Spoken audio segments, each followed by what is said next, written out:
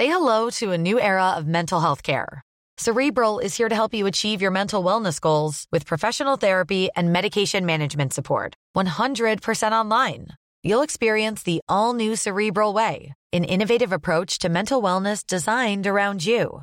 You'll get a personalized treatment plan from a therapist, prescriber, or both in a safe and judgment-free space. Your Cerebral therapist or prescriber will outline a customized plan with clear milestones along the way, so you can get to feeling your best. With Cerebral, you're not alone in your mental health journey. We're here to empower you to live a fulfilling life. So take that first step towards a brighter future and sign up today at Cerebral.com/podcast and use code ACAST to get 15% off your first month. Offer only valid on monthly plans. Other exclusions may apply. Offer ends July 31st, 2024. See site for details. Are you ready to enhance your future in tech? Then it's time to make your move to the UK. The nation that has more tech unicorns than France, Germany, and Sweden combined. The nation that was third in the world to have a $1 trillion tech sector valuation. The nation where great talent comes together. Visit gov.uk/great talent to see how you can work, live, and move to the UK. Hello and welcome to CultureLab from New Scientist Podcast. This is the show where we feature science-adjacent and science-influenced stuff in the world of culture. I'm podcast editor Rowan Hooper. On this episode, New Scientist culture and comment editor Alison Flood meets the German forester and best-selling author Peter Wohlleben. I'm here with Peter Wohlleben, who manages an ecologically conscious forest in Germany and founded a forest academy for education and advocacy. He is also the author of the best-selling book The Hidden Life of Trees, which explored the complex world of trees and forests. His new book, The Power of Trees, translated by Jane Billinghurst, looks deeper into trees' hidden lives, in particular the role played by organisms such as bacteria and fungi, and argues for the importance of natural forests as opposed to monospecies plantations. Peter, hi. Hi, nice to hear you. I wanted to start by asking if you were surprised when The Hidden Life of Trees became such a huge hit around the world. Yeah, I was very surprised because no one expected the book to be very successful because until this, most people regarded trees as a little bit boring, as they aren't. What do you think it was that made people fall in love with the book so much? I think it's an easy approach to what trees are able to. And most people thought, okay, trees are wonderful because they are so big and the big plants and they admire how old they can get, but that they are somewhat like intelligent, have memories, that they have a social life. That was surprising for many people. But just to say that, for example, the term mother tree is an old technical term in forestry, centuries old. So foresters long knew that there's more than just timber on trees, but for many people that was a surprise. So this new book, I wondered, was it the hot summers and droughts that began in 2018 and what they were doing to the ancient beech forests by your home that kind of set you on the path to writing? It was a shock for the forest and for the trees, of course, because that were 3 very dry years in a row, 18, 19, 20. And what was really wonderful to see how trees deal with this and how they were able to learn. For example, we have in Germany some of the oldest oaks, around about 1,000 years old. They suffered very hard in 18 and 19, and in 2020, in the third very dry year, they recovered. They built different leaf shapes of a Spanish oak type. And scientists say, maybe they remember their Spanish origin because this population of oaks in Germany survived the Ice Age in Spain and then came back by birds, of course. And so they changed their behavior, and in the third dry year, they recovered. Okay, and this was very unexpected because you would imagine it would take trees a very long time to be able to change their behavior. Yeah, of course. No one expected trees to learn so quickly because we think that is just a thing of genetic modification that takes generations, that takes hundreds, if not thousands of years to bring different trees to withstand climate change. And now we see trees can react within weeks. And the best thing is, due to epigenetical effects, they're able to pass down this in efforts of knowledge to their offspring. So the young seedlings are more resilient to climate change than older trees. Okay, so how are foresters trying to prepare trees for climate change then? Well, with this new knowledge, but also given how long it takes them to adapt. Most foresters, even the highest ranking forest scientists in Germany who advises the German government, says forests are not longer able to do this. We have to do this with a chainsaw and by planting trees. But of course, that's crazy, because they have shown that modern forestry caused a disaster. In Germany, for example, we are losing within the next 10 years around about 50% of the forest coverage. Most of it plantations, of course, of non-native spruce and pine trees. And what foresters now say, we have to bring more climate resilient southern living tree species to Germany because they should withstand heat and drought better, which is crazy because the whole forest life depends on native tree species and can't deal with, let's say, cedar from Lebanon or red oak from North America or whatsoever. The leaves are even poisonous to the soil life. So it's crazy to change the whole ecosystem and thinking it works better then. Yeah. Well, what about, you write about this in the book, I know, but what about bringing kind of same species but from like Southern Europe up to Germany to see how they would manage?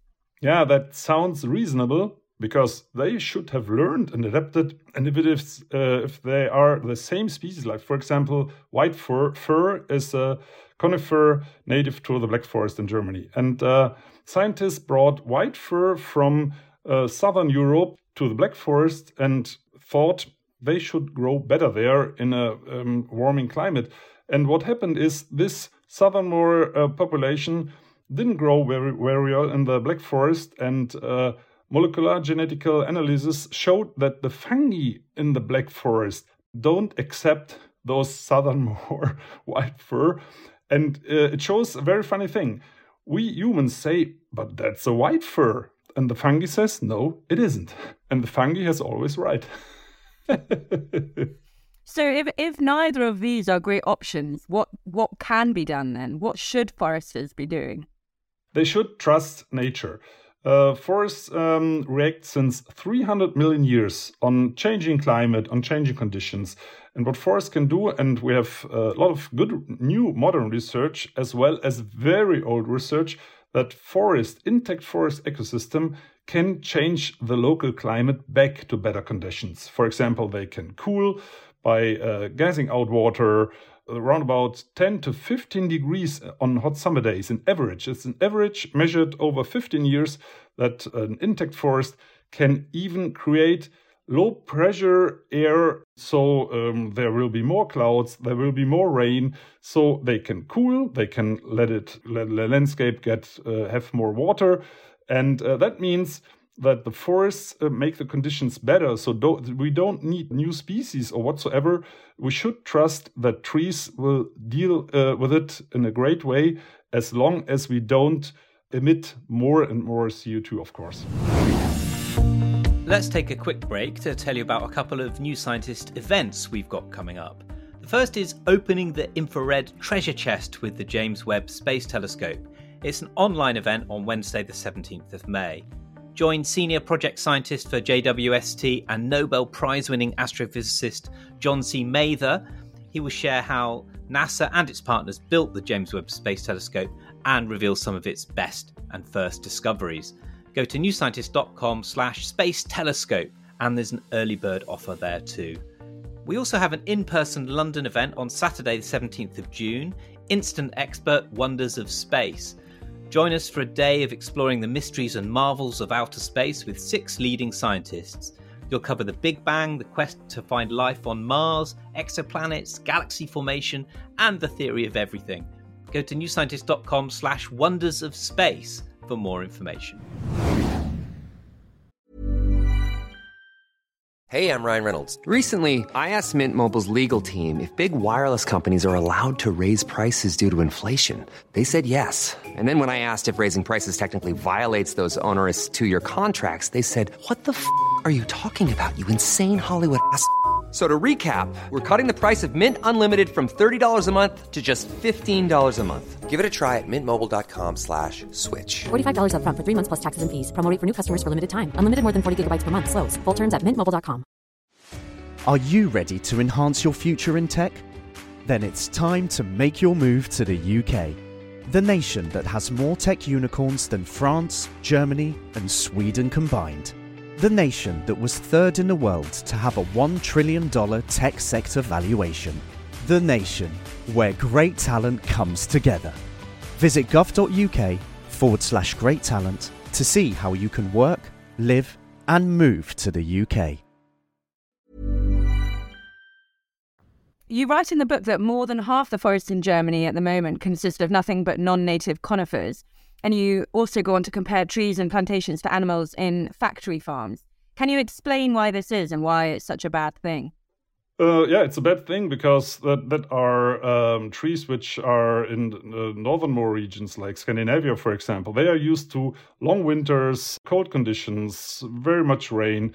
And in Germany, we have problems since more than 150 years with non-native conifers, with bark beetle infestations. So we should have known this, and climate change make it now worse. So that's exactly what happens. And again, the direction of foresters in Germany is to bring more non-native tree species into this forest. Most of those plantations, as the name suggests, are planted trees from a tree nursery with damaged root systems.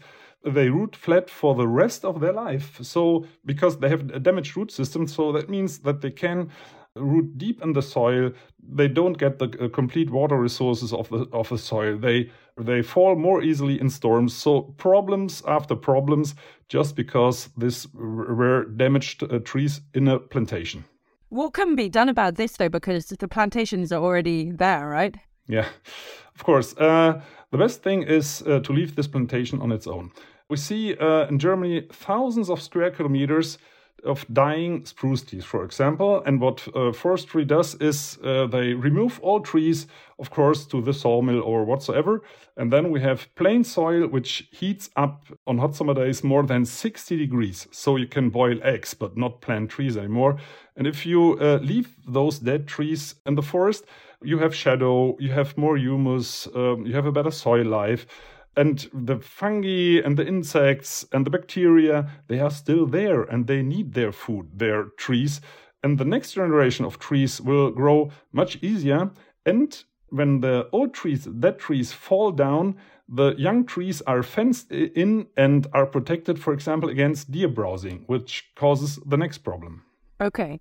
Do you believe that forests can be managed to thrive while also being culled for wood?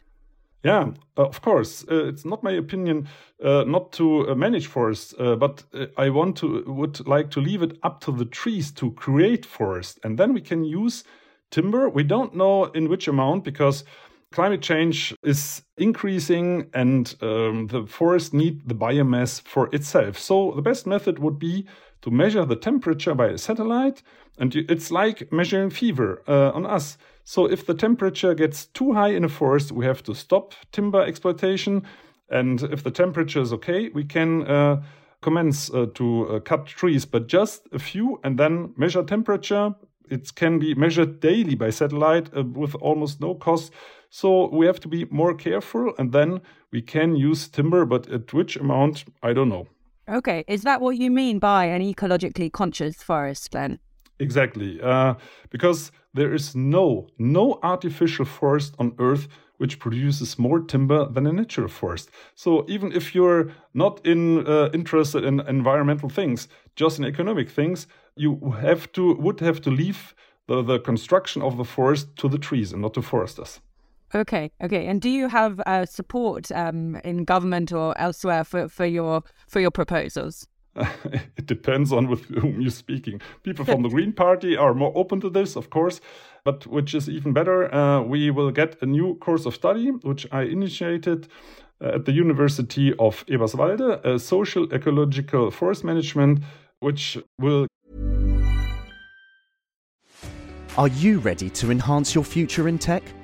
Then it's time to make your move to the UK, the nation that has more tech unicorns than France, Germany, and Sweden combined. The nation that was third in the world to have a $1 trillion tech sector valuation. The nation where great talent comes together. Visit gov.uk/great talent to see how you can work, live, and move to the UK. Get a better education for young foresters to deal with all those problems. Because, to be honest, no one likes dying forests, even conservative foresters. They're not evil, but I think we need a better education for them. Okay, so start from there. Yeah. Excellent. Well, thank you so much, Peter, for coming to chat with us. It's been really great. And have a great visit to the UK. Thank you very much. I enjoy it very much. That was New Scientist culture and comment editor Alison Flood talking with the German forester and best-selling author Peter Wohlleben. Thanks for listening to this episode of CultureLab from New Scientist Podcasts. If you enjoyed this, do subscribe to our show so you don't miss out on all our content. Bye for now. This podcast is produced by OG Podcasts. Find out more at ogpodcasts.co.uk.